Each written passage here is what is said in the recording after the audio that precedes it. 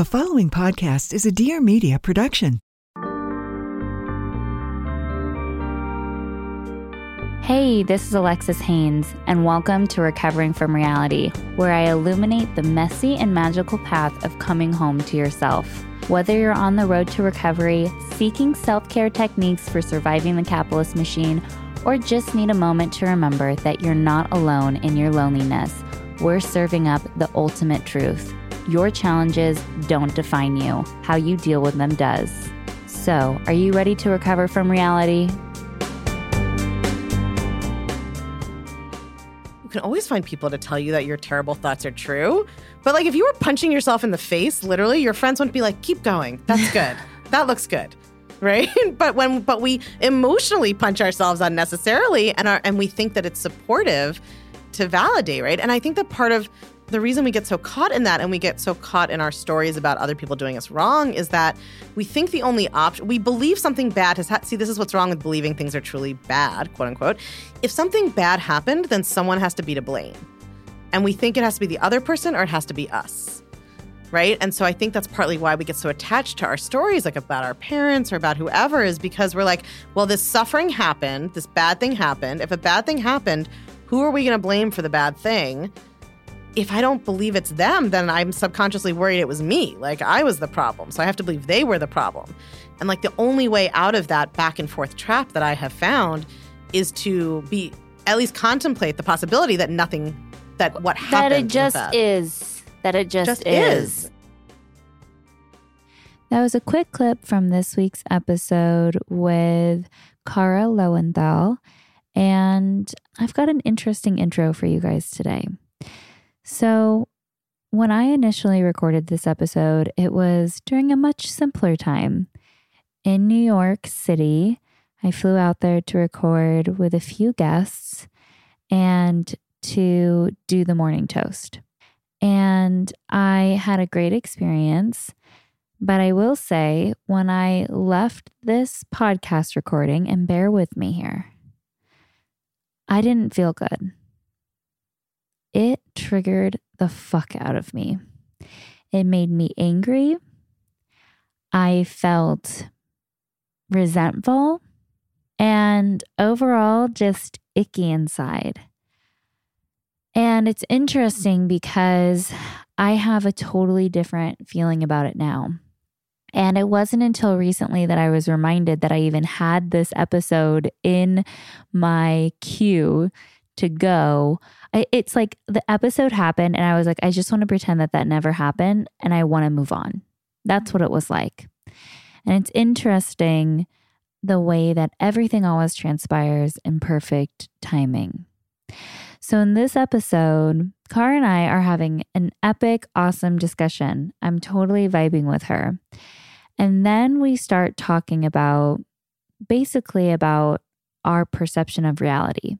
Our perception of reality is essentially, and all of our memories are just, experiences banked, right? Based off of our perception. And when we have really strong feelings about the things that have occurred in our life or in this world, the things that we might be currently experiencing, it shapes the way that we view life. Are you with me? I hope so.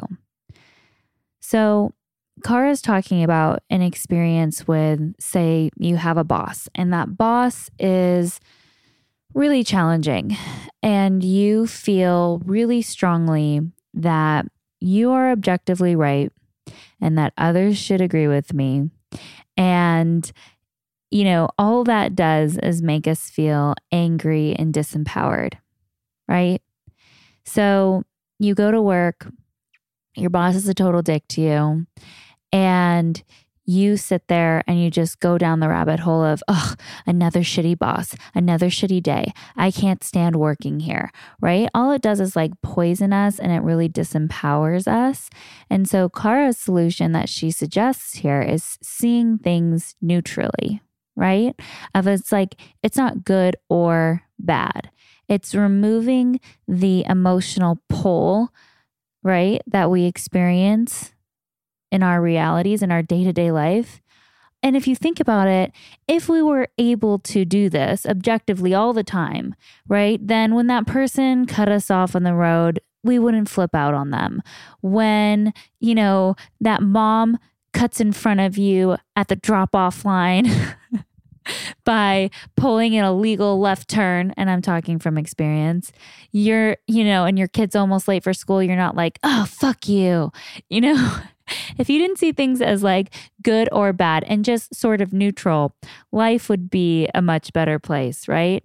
And so then, of course, I'm sitting there and I'm agreeing and I'm here for it. And I'm like, yeah, I mean, as I was writing my book, I was going through my experience, my interpretation of reality, my memory bank, right? The little images and sounds and thoughts that I have in my head that produce the story of my life.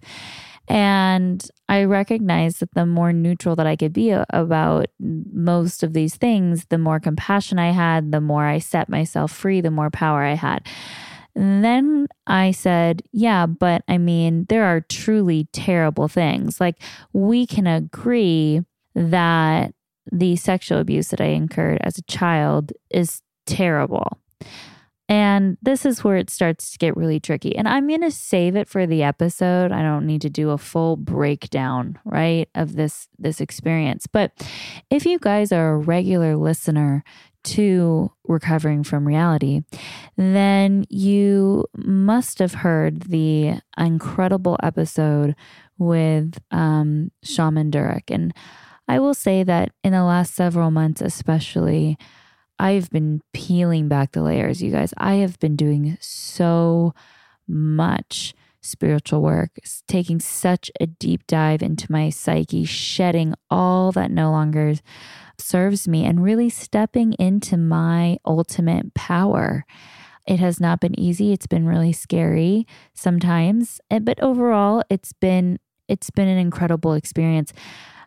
But you'll recall, if you listen to that episode with Shaman Durek, that there is one part where I talk about how I'm grateful for all of my experiences, right? I'm grateful for my addiction, for my parents' divorce, for the alcoholism that ran through my family. I wouldn't change a thing. And I truly feel that. I believe that. I believe that when we were incarnated here on this planet for whatever reason, that our souls have an evolution, a growth, and that things are going to come our way that we need to experience in order to achieve whatever our purpose is here, right? And I said something along the lines of, and while my sexual abuse was terrible, and Shaman Durek ever so gently asked if I could stop right there and if he could challenge me to something.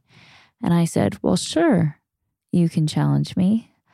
And he said, I want you to ask yourself, I want you to close your eyes and I want you to take a deep breath. And I literally get chills up my spine when I do this, because this experience was truly so profound for me and set me free from years and years of emotional turmoil that I was putting myself through by holding on to these feelings and resentments and memories.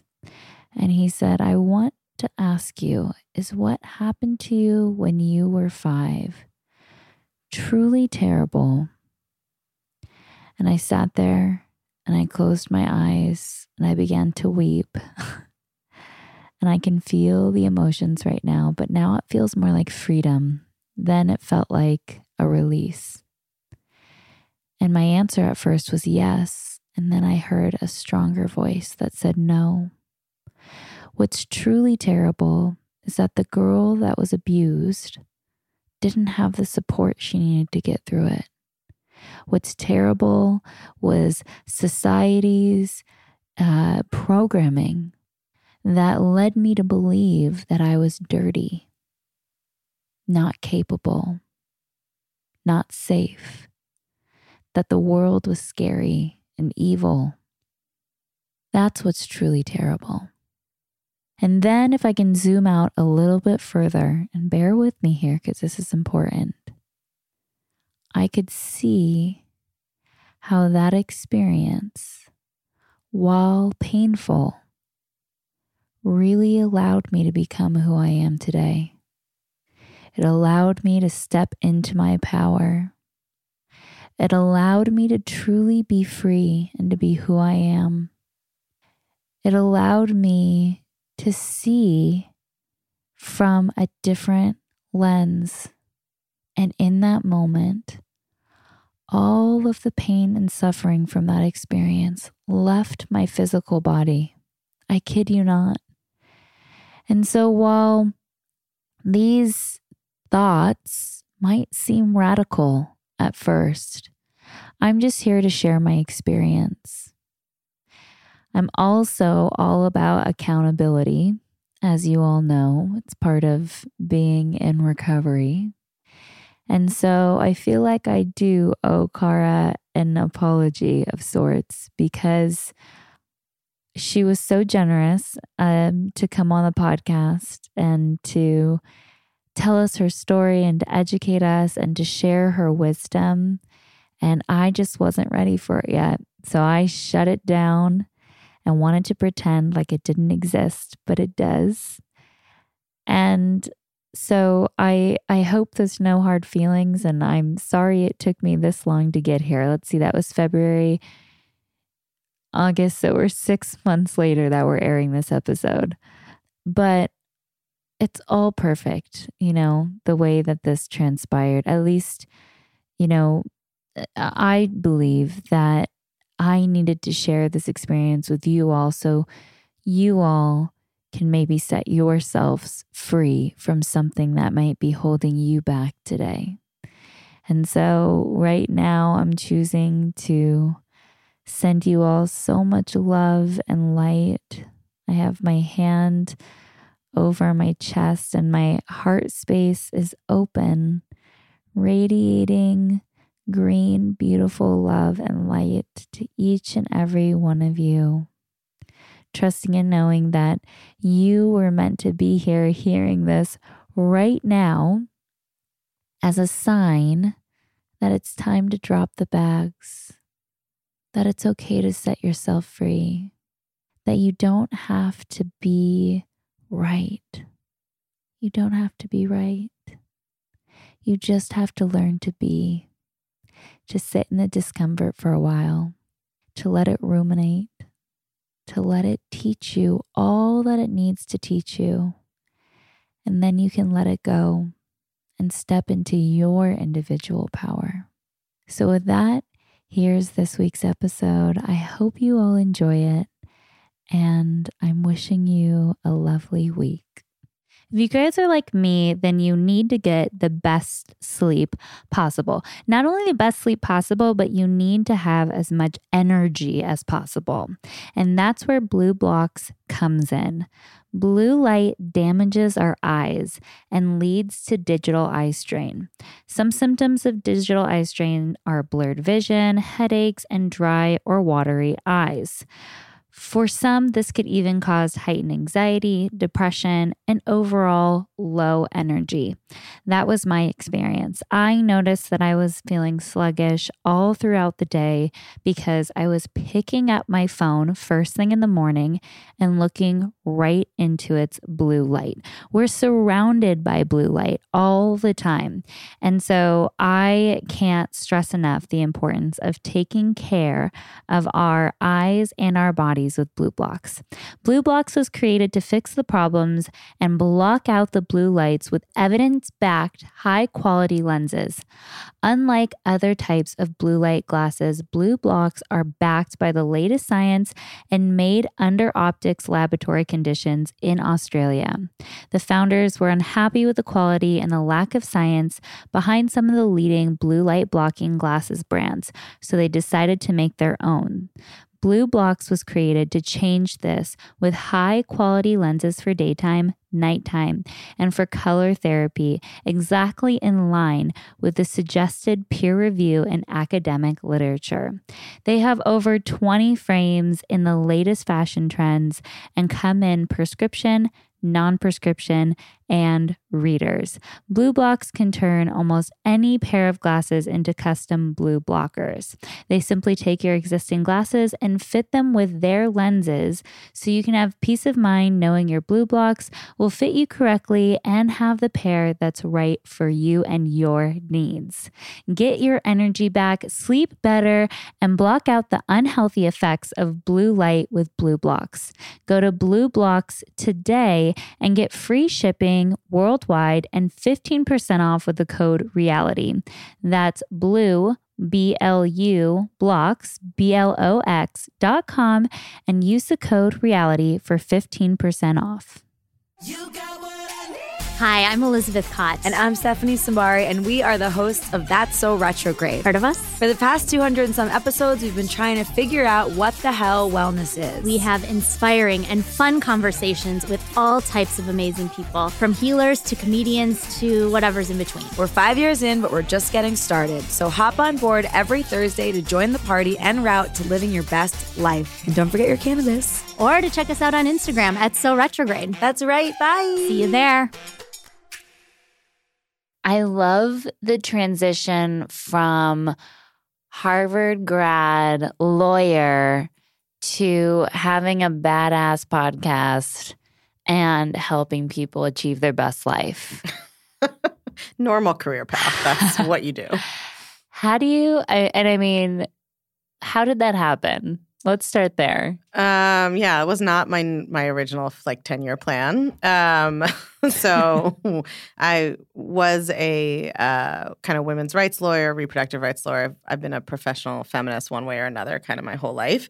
And I was not planning to become a life coach, or I would not have spent all that time in law school. And money. Not that too. It was not a cheap gig. No, not at that school, especially. Yeah. And just, sort of soul crushing also. But I was always very interested in self-help and psychology and yoga and meditation. I think just some of us are even from a young age, are just kind of there's got to be a way to be a human that's just feels a little bit better than that, right? Just feels like some people are just going through life being this is life. And then some of us are there has got to be some way of understanding what's happening, or some way of being in the world that is not so overwhelming. We're just, I don't love the term seeker because it makes me feel like you'd imagine I'm wearing a white flowy gown following a guru around, which is not my style. Yeah. But I just had always had that interest. And then I really I had worked with a couple of life coaches, and I'd obviously been to therapy. I had done all the things, none of which were all that effective for me.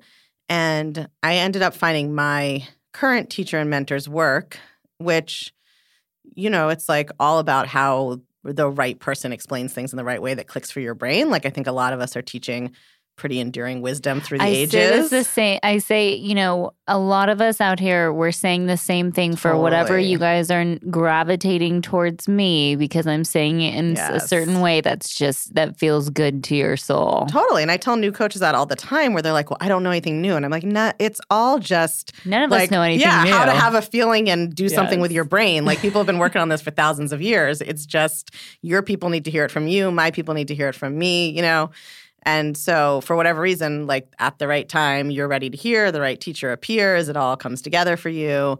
And so I had that experience with my teacher, and I was just applying it to my own life. My last real job before having my own business was running a think tank at Columbia Law School. So I was not looking to become a coach. I was on the path to becoming a law professor, but the work just changed my life so much. And I realized that I wanted to share it with other people. And I started to see that although all the premises are the same that we're all teaching, there was a kind of niche that I wanted to fill. There was a group of people, basically kind of smart, professional women, and especially women who identify as feminists, where nobody was kind of taking the work to them and talking about it in a way that resonated with them. That was the kind of person I was. I think we're all teaching to former versions of ourselves, kind of. Those are the people who connect with us, right?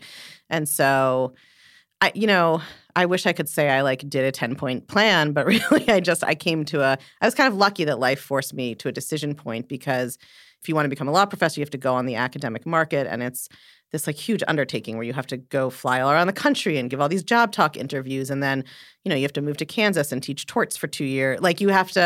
It's a big process, and I was sort of at this decision point of once I started thinking maybe I wanted to become a coach, it was it doesn't make any sense to go through this whole thing, move to Kansas, teach torts for 2 years, then quit and become a life coach. So I am really actually glad. I don't know if I would have jumped as soon as I did, but it just became so obvious that it didn't make any sense to invest another 5 years in this career if I was going to leave it. So it speaks to who you are as a person and your tenacity for life and your just resilience and that fighter spirit to go, I've spent all this time and money and dedicated so many years of my life to this work, but I feel a calling in my heart. My soul is singing to help women, specifically women, career women who need my support. And I'm just going to drop everything that I've learned for all of these years to become a coach and to start a podcast that's become super successful. But you had no idea that would be the case.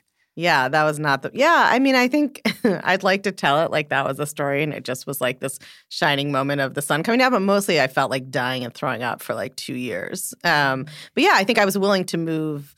The big difference, I think, between people who accomplish what they want to accomplish and who don't is the willingness to be uncomfortable. Yes. When you talk about following your dream, it's people think it should feel good. And then if it doesn't feel good, they're oh, maybe it's not really my dream, or I shouldn't do it, or I'm not cut out for it. I'm no, it felt terrible for at least 3 years.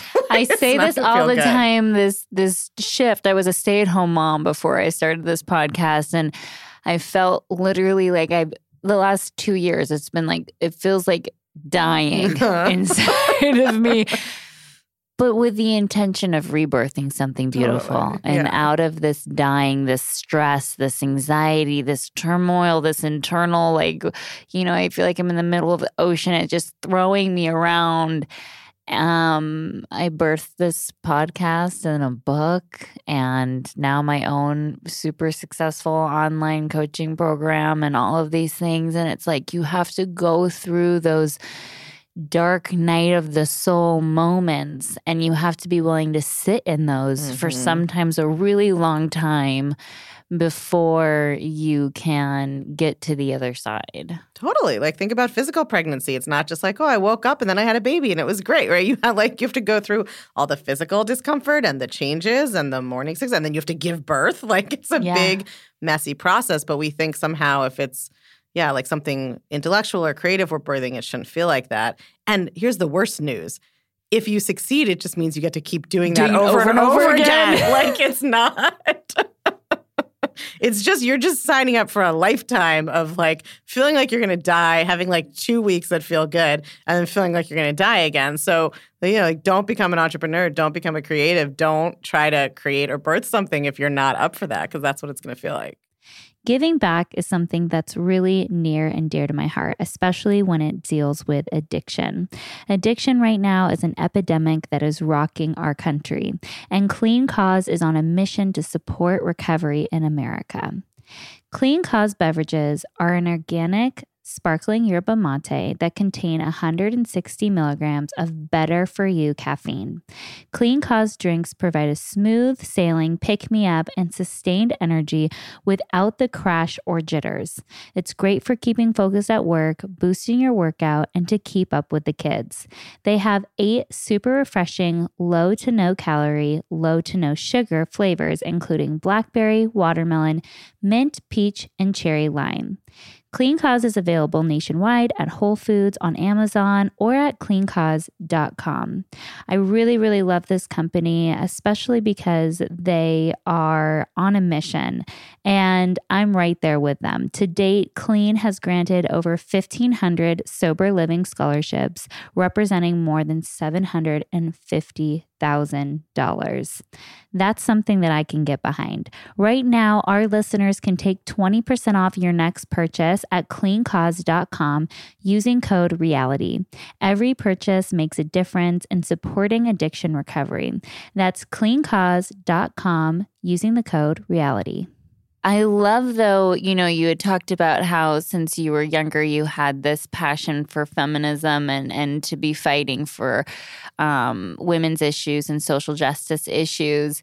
And you're still doing that in your work. Can you explain, how you transitioned that? Yeah, totally. I mean, that's what's so funny is like if you say to somebody like, oh, I was a law professor and I'm a life coach, it sounds like those things have nothing in common. But actually, a lot of it is similar. Like, I mean, teaching law is teaching people to think in a new way. That's really what law school does, is like trains your brain to work a certain way. So you're like still teaching. I'm still teaching people to challenge their assumptions and to use my form of coaching is like very logic oriented, partly because that's how my brain was trained through going through law school. So a lot of it is similar. Like I think I was always, even as a law professor, I was interested in kind of subversive work. Like how can we not just like, let's learn the rules and apply them, but like who made these rules and do these rules seem fair? And like, how do they impact people? And like, are they really logical? Like, let's pick them apart and see who benefits from them and what the impacts are. And that's now what I do with women and their brains, because my work is very focused on, obviously, like a brain is not neatly diagrammable. So like if we're working on your thought patterns, sure, it's going to be stuff from your family and maybe your religion or what you read growing up. There's a million influences that go in there. But I think what's unique about my work and the way that to me it is a feminist project is that I think that there's at this point in society a pretty high level of awareness of the idea that, our society is kind of male-dominated and a white supremacist society. We have that our society benefits some people and other people not as much. And it was created by some groups of people. And so, of course, naturally, they like made it in their image to their benefit, right? And still to this day, there's very little diversity. I mean, I remember looking at that diagram. It was in one of the hearings, and the Republican Party was just like all white males. There's like 2 or 3 women. Right, exactly. And then you looked at the Democratic side, and there's so much more diversity. Totally. There's still work to go. Totally. Yeah, and you absorb those messages. So we sort of understand intellectually that those messages are out there, but what I think there hasn't been enough work on is, okay, how do those messages impact your brain and like even your neural development and how you learn to think about yourself? And I think for me, the big insight that brought it together for me was that, if what you heard in your head was like Mitch McConnell's voice saying something sexist, you would sort of be able to identify it and be like, oh, that's not my thought. I was taught that. I'm not going to listen to it.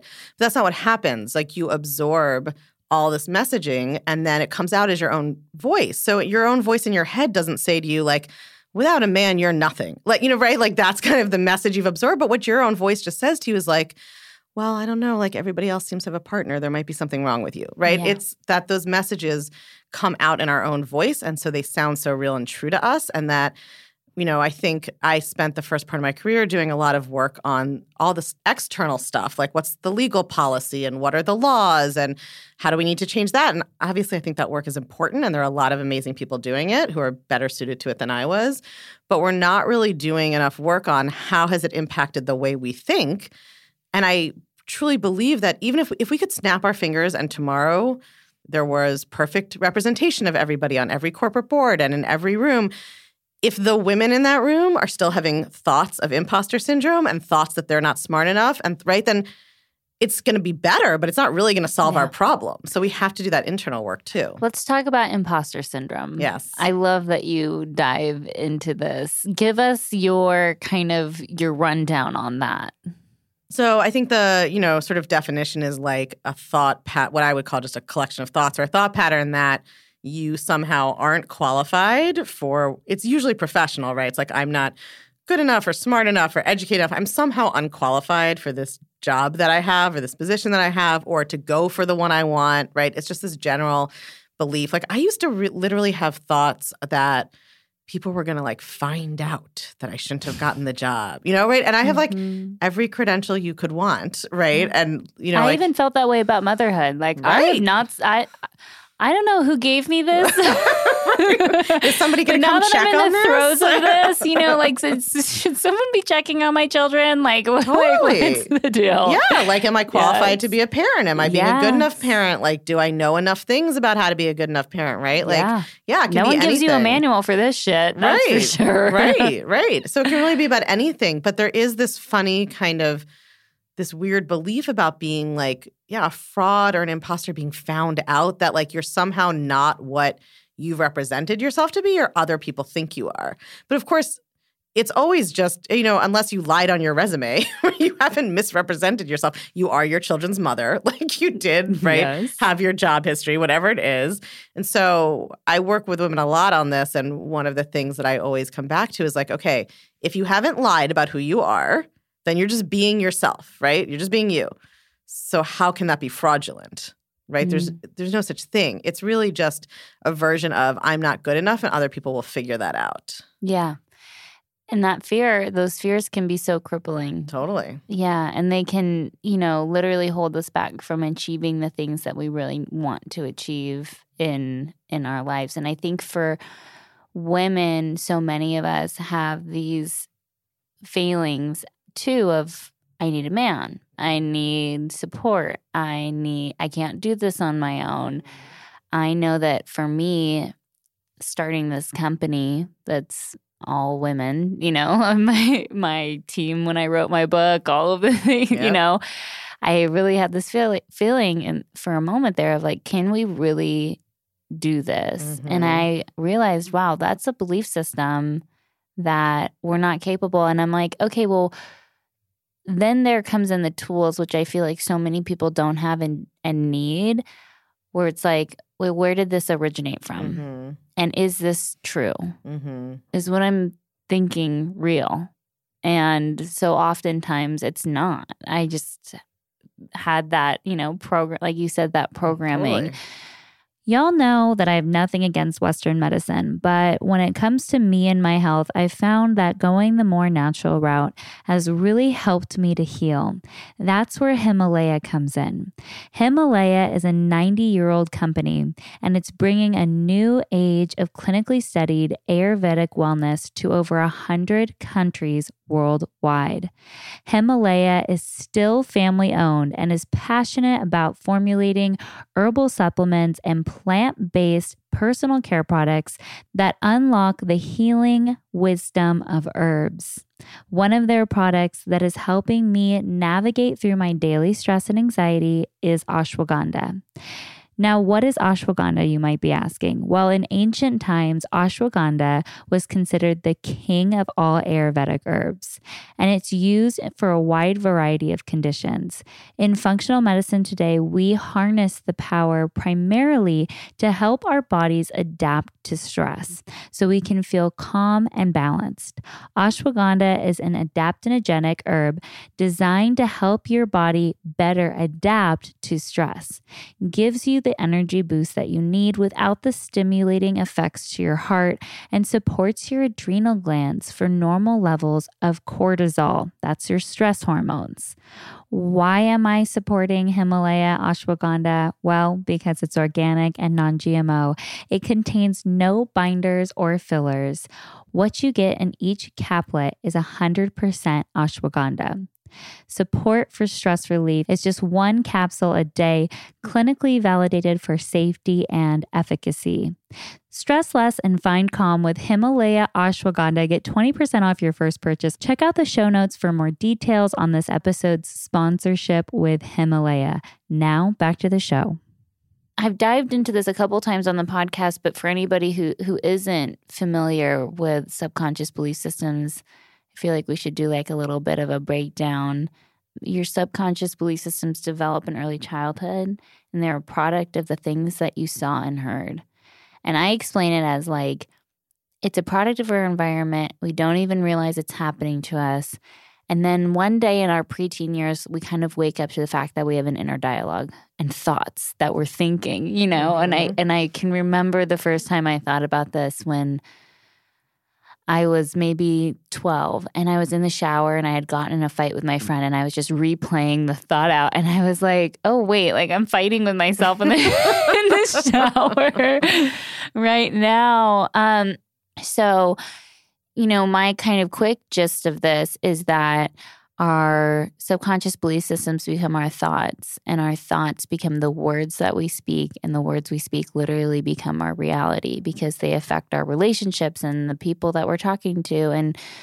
and the truths that we're speaking into our lives. So when we don't advocate for ourselves at work because the inner child in us, that subconscious belief system is, I'm unworthy of a raise, it's literally affecting every aspect of our lives. Totally. And we just make it keep coming true, right? So it's like our thought is, I'm unworthy, so we don't ask for a raise, so we don't ever get one. Other people do and get them. And then our brain says, I told you you were unworthy. Look, those other people got a raise, right? We're like constantly looking for evidence as cognitive bias to prove to ourselves that our existing stories are true, right? And so that, to me, that was part of what I found really mind-blowing about this form of the work that I teach, is like really being able to break down like, oh, it's not just like vague manifesting somehow. I can like actually see how when I have this thought and I feel this way, then I act this way, and then this is the result I get.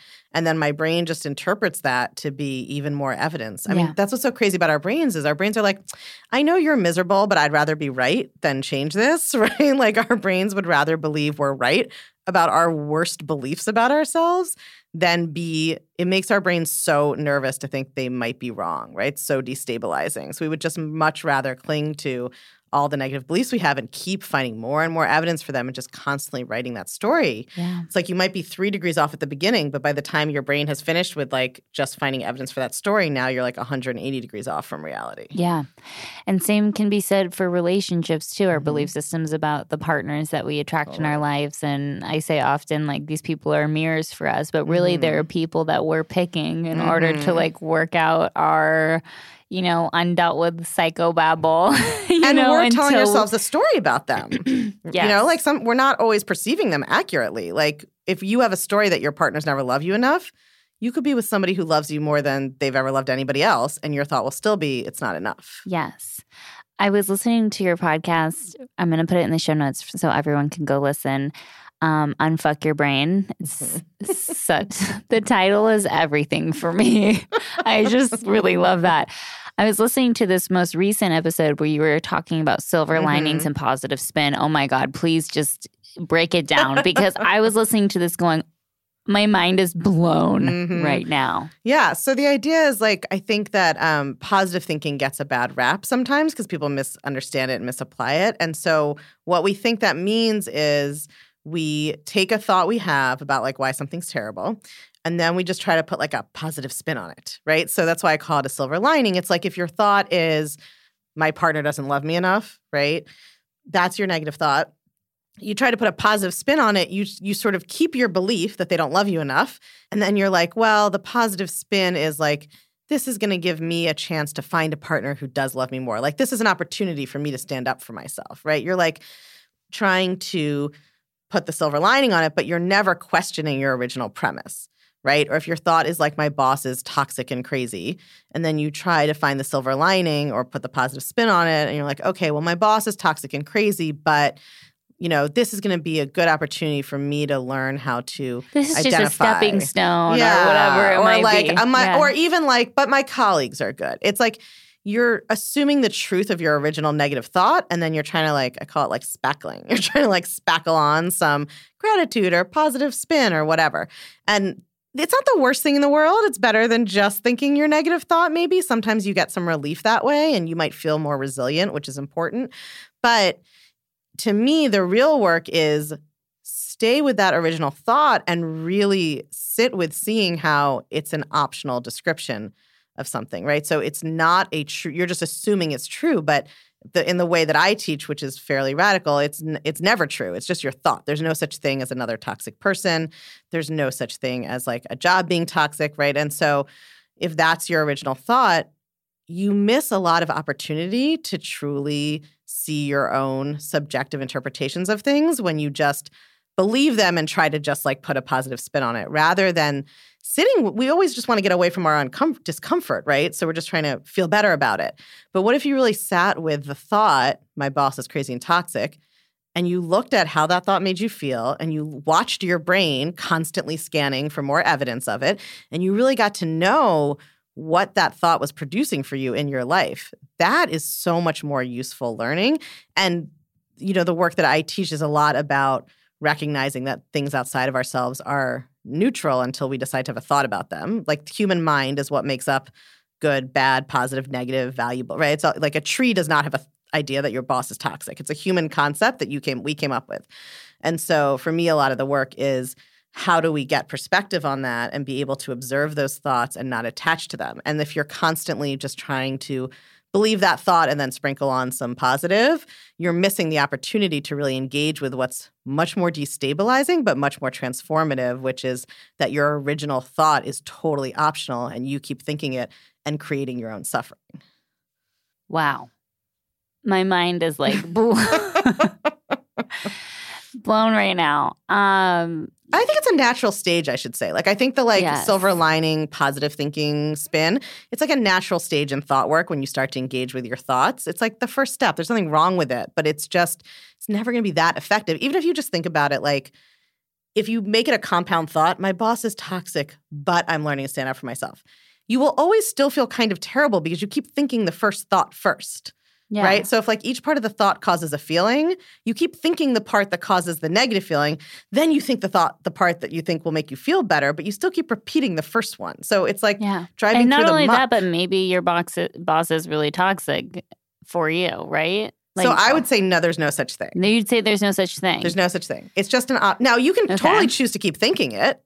We all get to choose what to think. All of our human thoughts are made up. So your boss is neither toxic nor non-toxic. Your boss just exists, and then you have a thought that they're toxic, and somebody else has a thought that they're not toxic, and what if your experience is that they're either being verbally abusive or, you know what I mean? But even those are our thoughts. And again, I'm not saying that we should never choose those or that we might not want to get another job, but for me, it's really like, let's go to the kind of radical philosophical level of it. All of this is just human language that we've made up. Like, we're never going to get a certified letter from the universe about who's actually toxic, right? Mm-hmm. Humans can disagree about anything. So I come from a Jewish family, and so of course, when I first started teaching this work, all my relatives were like, but what about the Holocaust, right? Just like straight there, right? Like, how can things not be objectively good or bad? Isn't the Holocaust obviously objectively terrible? And I'm like, well, a lot of Germans thought it was a great idea. Like, I'm not minimizing or dismissing the human suffering, but humans disagree about literally everything, including whether murdering each other is a good idea. That doesn't mean we don't have values. I personally am not a fan of murder and genocide. I don't commit them, and I would work to stop them, right? But when I believe that it's objectively bad and other people should agree with me, all that actually does is make me feel very angry that other people don't agree and feel very disempowered. It doesn't actually usually motivate me to take any productive action. So this is like a whole can of worms, but I really believe that all of our thoughts are optional. The goal isn't to not have thoughts. Like, we might still choose to have them. I still choose to think genocide is bad. Is a bad idea. I don't want more of it. It's not something I want to create in the world. But I understand that that's an optional thought I have. Like, I'm very pragmatic. What is the thought producing for you? And part of the problem, especially with something like a boss being toxic or political injustice or whatever, is that people have this idea that thinking of it that way empowers them and will help them make change. But if you watch what happens, that's often not what happens. What happens is somebody just feels terrible every time they tell themselves their boss is toxic. It doesn't motivate them to find another job. It doesn't actually motivate them to change their life, because what they've told themselves is that they're being poisoned and that they don't have any power. And so I always want to go back to, when you think that, what are you doing, and are we getting the result we want for your life? So I guess I would ask, like, what are the next steps then, though? Like, if you're working in an environment that you feel you come to the conclusion is no longer serving you, then it's like, okay, it's time to look for another job, or like, what is the? Sure. I mean, I generally teach unless you are in. Everybody has to determine what this means for themselves, right? I'm not saying, like, if your boss is trying to murder you, you shouldn't leave the building, right? Like, or physical safety for sure. Emotional safety varies a lot for different people, what constitutes feeling unsafe or not, or what seems abusive to them or not. I think people have a lot of different thoughts about that when we're not talking about the physical. But if you are not in really harm's way, I always recommend learning to love or at least accept where you are before you leave it, because your brain is going to go with you, right? I think we all have that friend, or we are that friend who, like, keeps leaving one relationship or one job for another, and then shockingly, they have another terrible boss and another terrible partner. You're not going to get any argument from me that sitting in the discomfort and being willing to do the self-reflection of like, okay, I am the common denominator in all of these situations is not extremely beneficial. Yeah, and I see both happen. Like sometimes when people do this work, they're like, oh, actually, I like this job. It's fine. And sometimes they're like, no, I really, for whatever reason, I think that I could do more good somewhere else, or there's, behavior going on here that I think is unethical, that I don't want to be part of, so I am going to leave. But it's never about what's the action you're going to take. People take action all the time from like agitated emotions they haven't sorted out and get negative results from doing that, right? I don't think my job is never to tell you whether or not you should leave your job. I have no idea. It's your life. My job is just to show you the way your mind is working and show you that when you are very attached to your story, it does not help you see clearly. And most of the time, it does not help you take any action. The people who are the most committed to their stories about how everything is against them are the people who end up taking the least action in their lives. Yeah, I think that I can relate to that for a lot. I wrote a book this last year, and I was writing about my story and my experience and all of that. And I realized that a lot of the pain that I was experiencing was because I was literally allowing myself to just relive in that space and to continue on with that narrative of, I'm someone who suffers. I'm someone who has had so many negative experiences in their life. And, I'm always waiting for the other shoe to drop and all of these things. And so it was an interesting experience because in the early parts of my sobriety, I really feel like I had moved on from that. And then here I was writing this book. And then I was like, oh, no, this is very clear to me. Like all of this chaos is being done to me. And then I kind of started to wake up and go, as a child, yes. But as an adult, you have a responsibility to take that responsibility for your life and to heal from it and to deal with it. And you cannot stick with this belief system of like, oh, well, the other shoe's going to drop any second, Totally. Yeah. When you're a child, you can't control a lot of what happens to you, and that's when those beliefs get formed. But when you're an adult, I think when you just keep repeating those thoughts, you're just right. You make them more and more true for yourself. Something you said, there was something I was going to say. It's gone. If it's genius, it'll come back. I'm sure. I'm sure it was. Yeah, no, it was such an interesting experience that last year. And I realized in my relationships with my parents and just the way I was feeling about them, all of this like rage and anger and all of this stuff. And I had people in my life who kept like validating it, Totally. Like just revalidate. Well, she is, and she is. And that's what we think is supportive. We're like, I should tell them that their painful thoughts are right. Are right. Yeah. But then you get to a certain point and you go, well, what if they are? And then what?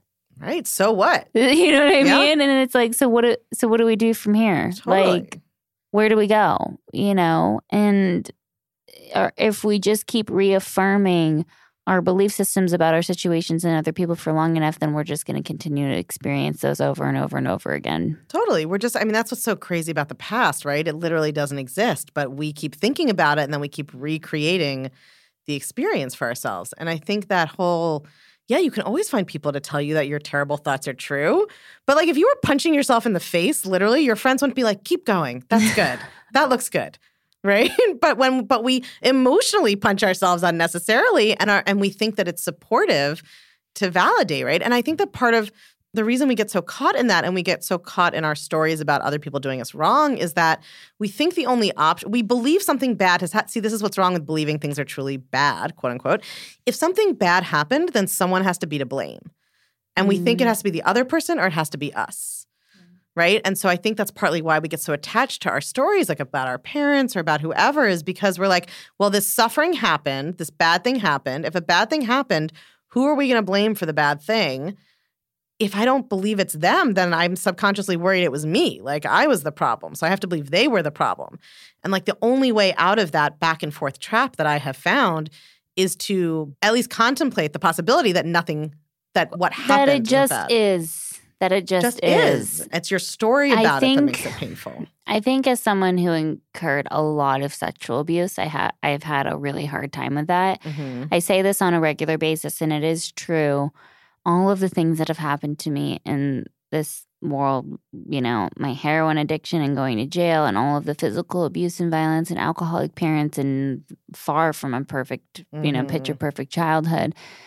I wouldn't have it any other way because I do believe it's been my greatest teacher and the path towards empathy and love and all of the experiences that I have today. I think on a lot of it, I can be very neutral, but I do acknowledge that there's definitely still growth to getting to that place, like we were just saying, of it just is what it is. Mm-hmm. And I think that's like such the beautiful thing about it being a human is you always get to decide, right? Like I think sometimes people misinterpret my work or work like this to mean like I'm telling you like you should believe it's neutral, right? Or like it would be better if you did. It's like we always get to decide. Like everybody, I just want my students to know that they get to decide. But they might decide to think like my childhood was terrible and it fucked me up. And like you're totally allowed to, right? Everybody has that, not just like one in general. Like we have the human autonomy to decide what story we want to tell. I just think that the work is in seeing that there are multiple possible stories, even when we're not able to shift it yet, that it is a story, right? And like maybe we want to keep it for now, forever. Maybe we'll change our mind in the future. Like there really is I've had clients who come through the process and then they're like, you know what? Like I am keeping those thoughts. This thing happened. It was terrible. It hurt me in this way. I want to keep it. I'm like, do it. Like you get to decide. As I think, like I said, the feelings around, the fact that I used to be a twice convicted felon, very neutral about that. I'm like, okay. And you know what I mean? It's not going to stop me in any place in my life. My experience going to jail, my heroin addiction, the negative choices harmful choices that I made during that time period as a result. And I think it's easier for me in that because I can see cause and effect, right? Like the cause of the childhood created the monster. You know what I mean? So I have empathy for that monster. I think I just have a really, and maybe I'll hit you up, but I have a really hard time feeling neutral. Like my childhood sexual abuse was brutal. It started when I was 5. And like my feelings about that, despite the fact that I've done a lot of work on forgiveness towards that person, not saying that what happened was okay, but that I forgive you in order to set myself free. I've done a lot of that work. But yeah, I just still feel like, that was a horrendous situation. Yeah, I don't think the goal, and I just want to be clear, I don't think the goal is to feel neutral. I think there's a difference between what seems to me like I want to use the word epistemological, but I just mean like a truth about like that the concepts of morality are human concepts that we made up, which is what I believe. Now, some people don't believe that. Some people believe they came from God and God exists and gave us the concepts and so they're objectively true. That's not my belief, but if that works for somebody else, great, right? There's like a big difference between saying things are neutral in the sense that it's a human mind that creates the meaning of them. That's different from like we should all just feel neutral, which is not at all what I'm teaching, right? And I think that for me, like one of the most powerful parts of thought work is the work that can be done around post-traumatic resiliency and growth, right? Like this thing happens to you, especially when you're a child and don't have, your brain's not even fully developed yet, right? Your body's not developed. Like these things happen. A lot of people go through a lot of suffering as children. And I don't think the goal is like, be glad that happened. Like if somebody decides to feel that way, they're totally allowed to, right? Yes. Like, but I don't think that you're supposed to or you should or that's the goal, right? I think sometimes the work that can be most powerful is in seeing like that thing happened and I believe that it was terrible and I'm keeping that belief, but it doesn't have to define me for the rest of my life, right? That we hear so much about post-traumatic stress disorder, and that's real. There's also post-traumatic growth and resiliency that's also real. There's also studies on that, right? We hear so much about one and not the other. And I think the difference is the support that you get after the experience and having somebody who can walk through that with you. And you know what I mean? It's like the post-traumatic stress disorder happens when we're not supported in the way that we needed to have been after it happens. And then we can get into a whole thing about the limbic system and the brain and where it stores trauma and all that stuff. And that's the conversation for another time.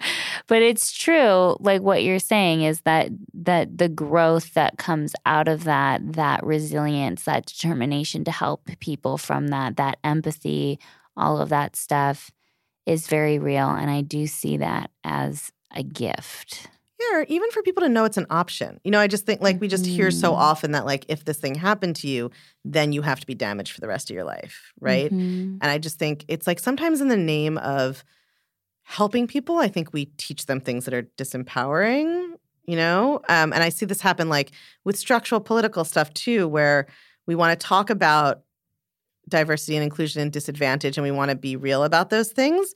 But then we just sort of leave the conversation that, we're like, okay, well, women make less than men, so that's that, right? Yeah. As opposed to like, okay, but how are we going to try to empower people? We do need to do all the structural work.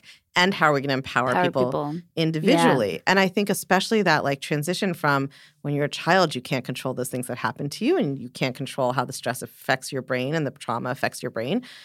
Now that you're an adult, it's just a gift to know that like you can have some impact on that if you want. I don't think the goal, like this work to me is very Buddhist. Like pain is inevitable, right? It's the suffering. It's optional. Yep. It's not like, so, the dukkha, the darkness, the hardships, it's going to happen. Yeah, right. Some of us are going to have PTSD. Yep. Some of us are going to experience trauma. Some of us that's going to impact our brains.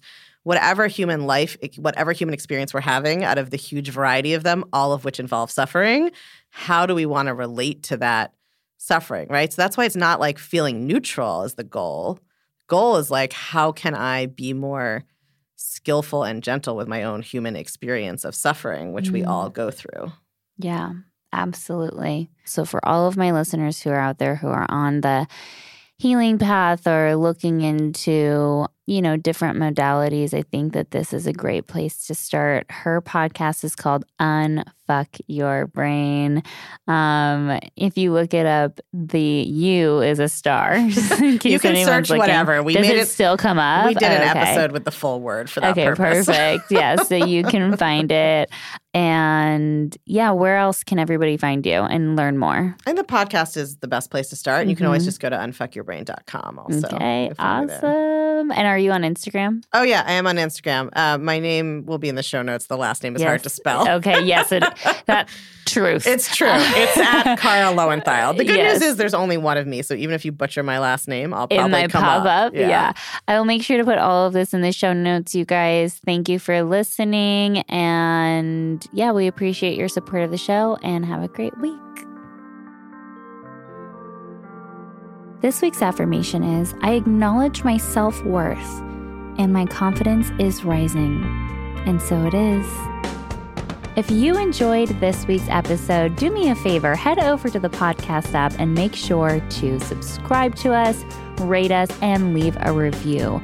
We have new episodes every Monday, and you can follow along with us on Instagram at Recovering From Reality or visit our website at recoveringfromreality.com.